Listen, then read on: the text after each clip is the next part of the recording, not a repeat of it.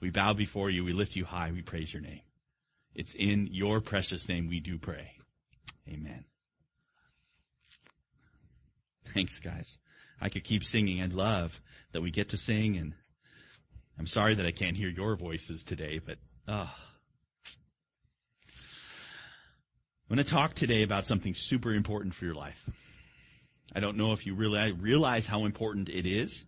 It's related to what day this is, which is Pentecost, which is when we celebrate the coming of the Holy Spirit, as we read in Acts earlier, onto Christians, onto people who knew Jesus after the cross. Whenever you say that, it's like,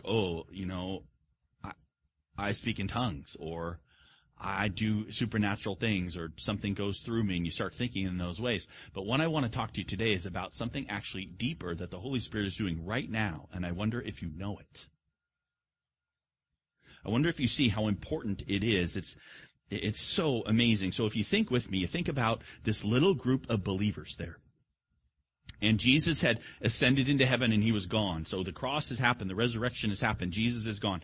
And they're sitting there praying and they're going, what's next? What's next for my life? Little scraggly group. And it's at that moment that the Holy Spirit comes down. The first time, like the floodgates happening, just as the Spirit goes through the whole church now. The Holy Spirit. Simply amazing. And if you heard, they're speaking the mighty works of God.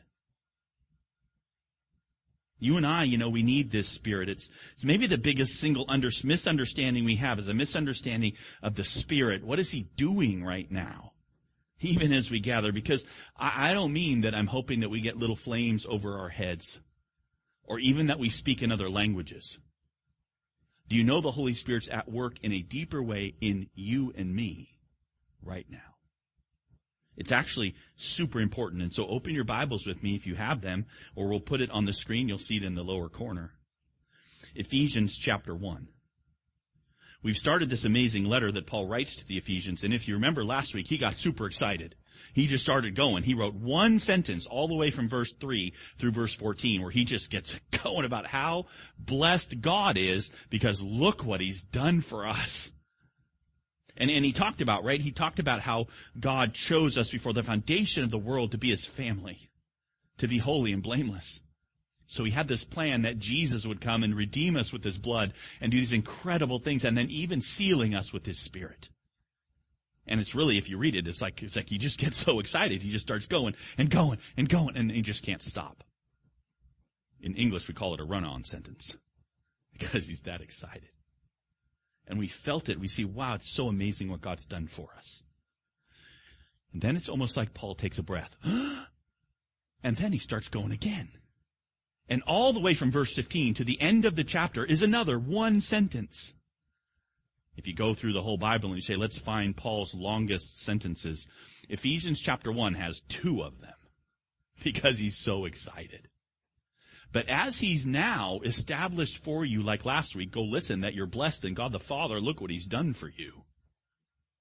Now He turns to you who know that, to you and me, and He says something very interesting. He prays for you and me. To the people that have this news and have this truth, that they're adopted into the very family of God by the blood of Jesus, He has a prayer for them. So this is my prayer for you today, that you would know the Spirit. That you'd receive the Spirit's news that speaks to you every day, especially in the Word today, and that you might experience it. Not just know it somehow head-wise. You might know it heart-wise. Let's take a look. Verse 15, this is Ephesians. I've called this Pentecost for you because though you have the Spirit, perhaps your eyes haven't been opened to what the Spirit's doing in you. How important it is for you and me to see this, to know it, to treasure it, to experience it. Okay, first, this Spirit is yours. So in verse 15, he starts this way. Let's read it together. For this reason, he starts off this new sentence. Because I have heard of your faith in the Lord Jesus and your love toward all the saints. Okay, stop there with me. So he starts right away saying, hey, I'm going to start here praying, but I'm going to do it because I've heard of your faith in Jesus, your trust and your love for others. So, hey, that's something that I think is important. And here we've come to know Jesus. We trust him. And we trust him and we love people. Of course, it's so great. Great things. Good things. That's not his prayer. I've heard that you trust Jesus. I've heard your love toward people who trust Jesus. Good things. So in verse 16, I don't cease to give thanks for you, remembering you in my prayers. So now I'm going to pray for you. I don't know about you, but I pray for people all the time. We've got a church prayer chain. I go through it and pray. I go through our directory and pray for people. I hope I pray for you. We pray for people a lot. Mostly it's intercessory prayer. I pray for people that this would help God, help them in the hospital and help them get well and help this person in their financial struggles and help this person in a tough marriage. And Lord, that you would help and you would be active. Great stuff. We are intercessors. But here's Paul interceding. He's praying for you and me who trust Jesus. I wonder what he's going to pray for. I wonder if he'll pray for me to have a great life. I could use a few extra bucks. I could use I want my kids' lives to turn out really well. In fact, I'd love to have a better relationship with my family. I think of all the things that Paul could ask, and I think, what is he going to pray for us who are Christians? That God would be at work. I start to go, wow, I'm interested to see. He's laser focused, Paul is, on what will actually help you get through life.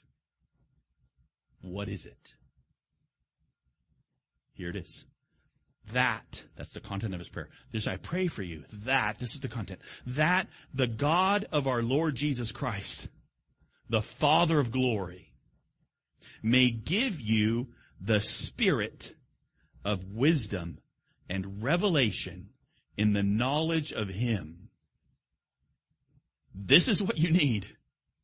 This is the content of the prayer. Please, God, our Father, the Father who I just have established for you all, how blessed he is that he's put you in his family. God, I pray. Pray for what? Please give the Spirit. It's capitalized in some of your translations and some of it is not. It's whether or not you think it's the Holy Spirit or just a general spirit. You can think it's a general spirit, but it's still the Holy Spirit. I think he's talking about the Spirit and what the Spirit does. And it's not spark flames over your heads. Not anymore. There's already a witness that's happened. The Spirit has come since Pentecost. And it's not necessarily to spark tongues in your mouth because he doesn't always work that way. Not universally. So it's interesting. That's not what Paul prays for. For you. For the Spirit. He wants you to have the spirit of what? Of wisdom and revelation in the knowledge of him. That him is God the Father. This is the Spirit. The Spirit brings what? Wisdom. What's wisdom? Skill and understanding the good news. The Spirit brings revelation and the knowledge of God the Father, who's perfectly revealed in Jesus. And I know, I say that to you, I know, because I've sat through these, and you start talking about this. You go, oh, okay, you're going to have the spirit of wisdom and revelation and the knowledge of God. Great. You know what that sounds like to me? Boring. Boring. Why? Because it doesn't really mean anything. And what I really want in my Christian life is skill and wisdom to be a good parent. I want to know how to be a good husband. I want to know how to be a good dad. I want to know how to do well at work. I want to know how to rock right through life. This grand knowledge of God. Okay. No, wait.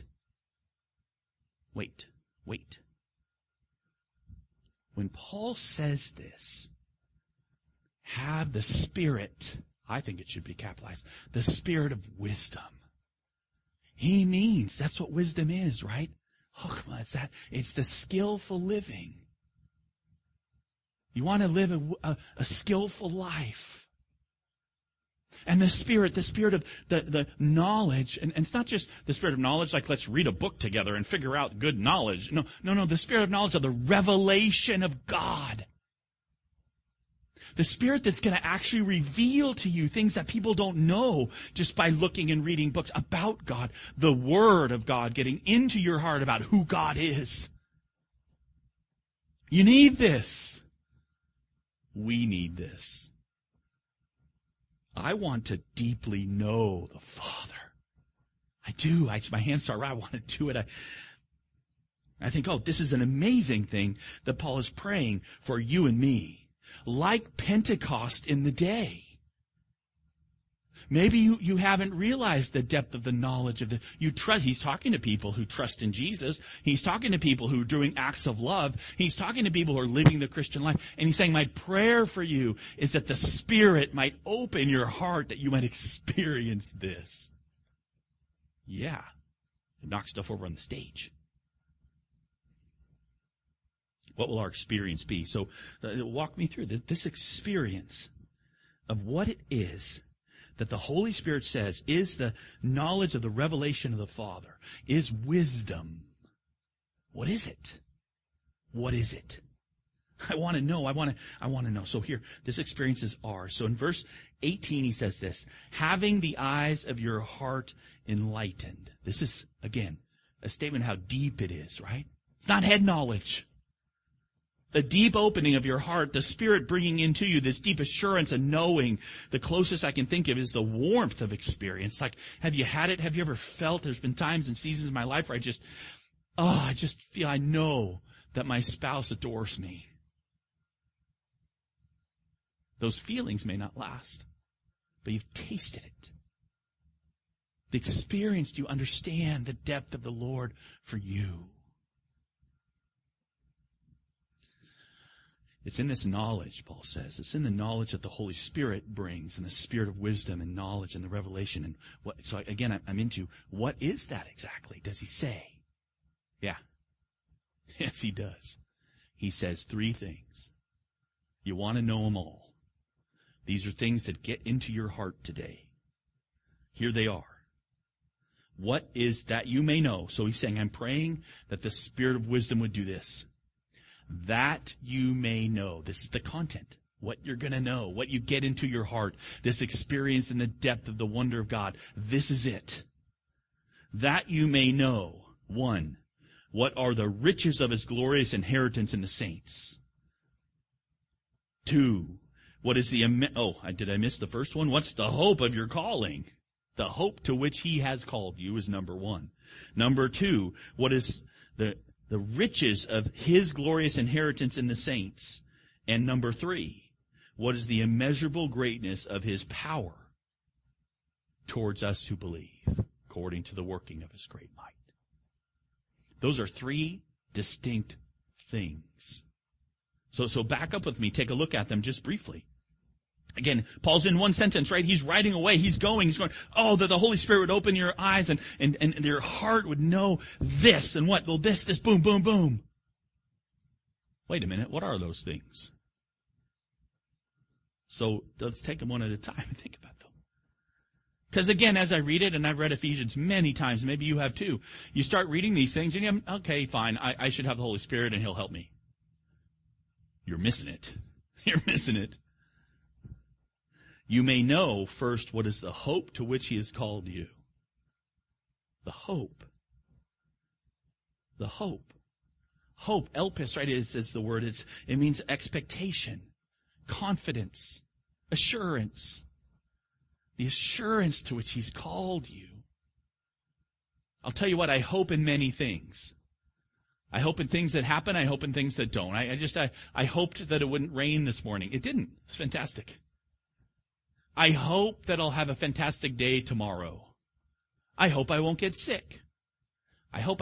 We use hope in a variety of ways. But this is particular. It's the hope to which He has called you. And it's referring back to what happened just now, just upward in chapter 1, where the God of the universe has done these things for you. He planned it out. He did it in Jesus. He's done it. You did nothing. It's not your calling. You're not coming to God. He's coming to you. What's your hope? It's the hope that's going to be revealed when Jesus Christ returns. Hope you do not see. This massive, overwhelming hope in every situation that He has called you, that Jesus came, He died and died for you, the blood of God shed for you and me. Not an if, not a maybe, not a if I hold it together. It's His calling, not mine. This experience is the wonder of being settled that God is for you. It's this wonder in your life that Christ has you and you're hid in Him no matter what. You're predestined to adoption. You don't see it yet, but it's so sure that this is the anchor of your soul. Where Jesus has gone before, right? That's Hebrews. Hope. So the Holy Spirit comes to get this into your heart, that we actually have this hope. It starts to flavor everything about you. It's the thing you got to have. It's the supernatural thing to say, I'm so confident, I'm so assured that His calling is true, that He has said it and it's true, that He said it's finished and it's finished, that He said He paid for me and He paid for me, that He said I'm in His family and I am. Hope in His calling. That's the work of the Spirit in you and me. He's just getting started. Because then He says that you may know, number 2, it's right there, what are the riches of His glorious inheritance in the saints. So we experience this by the Spirit. These are critical things. They may not seem like critical things. You're like, whatever. I know I have an inheritance when I get to heaven. I know that it's coming. I'm kept by the power of God. It's really cool, Dax. I get that, though. You talk about it a lot. No. That's not what he's talking about here. That's not the supernatural news that the Holy Spirit, the Spirit of wisdom, is getting into your heart. Take it closely. Look what it actually says.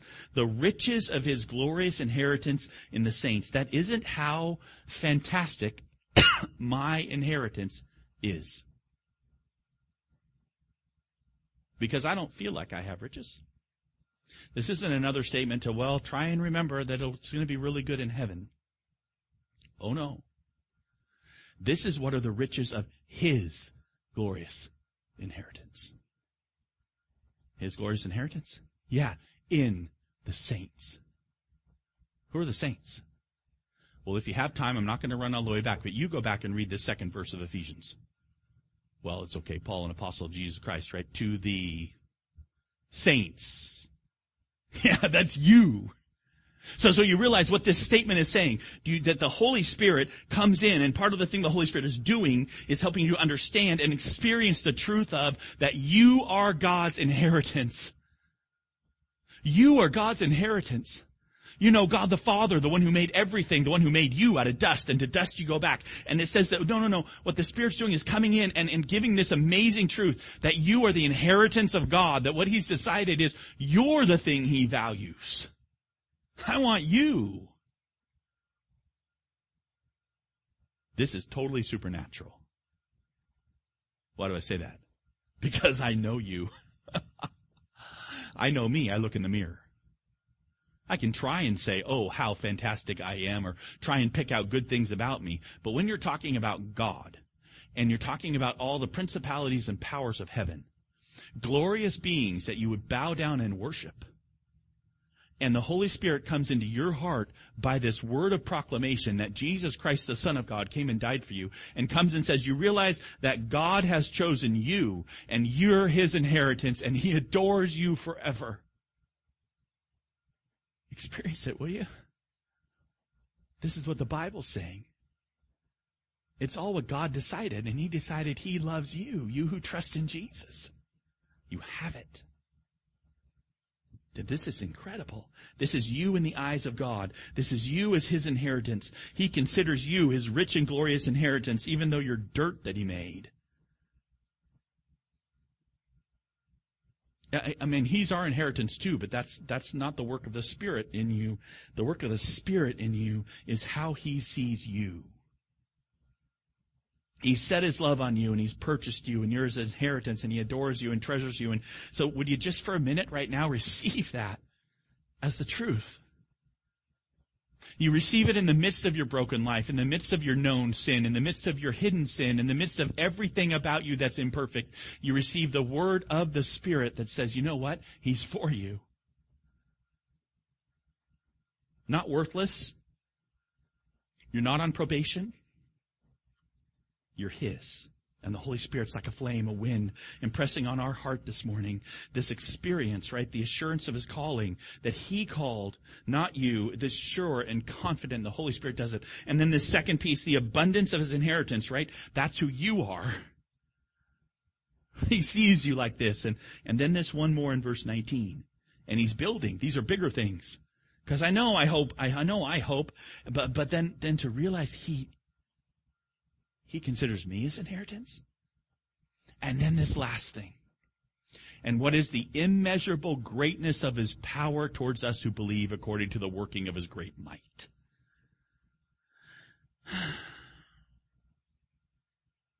Just these words? Okay, fine. No, they're not. They're deep things. This is an idea. It takes the Spirit to give you this deep experience of this amazing wonder. This isn't just fine words. Paul is praying the Spirit, open your eyes to see what is the power of God for us. Maybe English doesn't do it well for you, but in this verse, the verse that we're looking at right now, immeasurable greatness. That's mega power. It's the word in Greek for power. Mega. Big, great. The greatness of His power, which is the word for dynamite, dunamis, the power of dynamite exploding. According to the working, that's work power. You know, work is considered power. Work is an erg. It's when you actually do moving things over time. That's power, right? Of His great might. That's strength power. That's the weightlifter picking up the big bar going, argh. 4 words for power put together like this to do what? To explode on you. What is the immeasurable greatness of this power towards you who believe? What is the power of the power of the power of the power of God for you? Wow. Huge, massive, amazing, and true. The hugest power that's ever been worked is towards you. It's like the biggest neutron bomb ever. It's the one I have read about. It's this 1961. I think it was Russia took biggest actual bomb ever. It was over 50 mega whatever kilotons. And it flattened houses 50 miles away. 50 miles away. Wow. That kind of power. God has worked on you. That's amazing. How can it be? I mean, really, truly, is that what it is? So you think, okay, how can I actually trust that's true? Those are fine words. I get that the Spirit is wanting to press on me that God has done that kind of, we're talking the God of the universe. We're talking the God who made the stars. And you're asking me to believe that this power of the power of the power of the power is towards us who just trust in Jesus? I'm not sure is it okay to say, do I believe it? My life doesn't feel like it has power of the power of the power of the power of God on me. I feel like my life is small. I struggle with normal things. I like to eat too much. I don't want to exercise. I argue with my kids. My car tire goes flat. Life is kind of normal. I don't have that. Okay, this is the work of the Spirit. That through the proclamation of the Word of God that gets to your heart and into your ear and down into you today, that you might know that this kind of power is what God has exercised for you. What does that mean, Dax? Here's what it means. There's a proof. There's a proof here in the text of what it means. This proof, it's yours. You might treasure it in your heart. You might see it. Verse 20, that this power of the power of the power, that God the Father worked in Christ when He raised Him from the dead and seated Him at His right hand in the heavenly places. Do you see that? Far above every power, rule, and authority, and power and dominion, above every name that is named, not only in this age, but also in the age to come. Wow. Think about it with me for a minute, right? This proof of the power that I have so much trouble seeing. And then he goes, where does he go? Look at Jesus. He worked in Christ when he raised him from the dead. You realize God did raise Jesus from the dead. The tomb is empty. So I get that, the resurrection. This is the power of God. The Father worked. The work is power. It goes with the dynamite power and the mega great power, raising Jesus from the dead. But you know what? That's just the first part. Do you see that it's more than one part there? Then he seated him at his right hand. Who elevated Jesus? What power? The power of the Father. This is on the order of raising from the dead. I think it is. Because that's where Paul goes when he says this. I just read it. Far above all rule and authority and power and dominion. Above every name that is named, not only in this age, but also in the age to come. And he put all things under his feet. And he gave him his head over all things. To whom? To the church, which is his body. The fullness of him who fills all in all. Oh my goodness. I hope you heard as Paul finished that sentence, how many times he said all. Jesus above all power. He gave all things to Jesus. He put all things under his feet. And then he gave what? Him to the church. Who's the church? You are. This is us. This is us. You know, it's not just a TV show. This is us right here. The power of God to raise Christ, to exalt Christ. You see it. Now you take that and that's what he does for us. Jesus is the head of us, the church. This is the power of God for you and for me.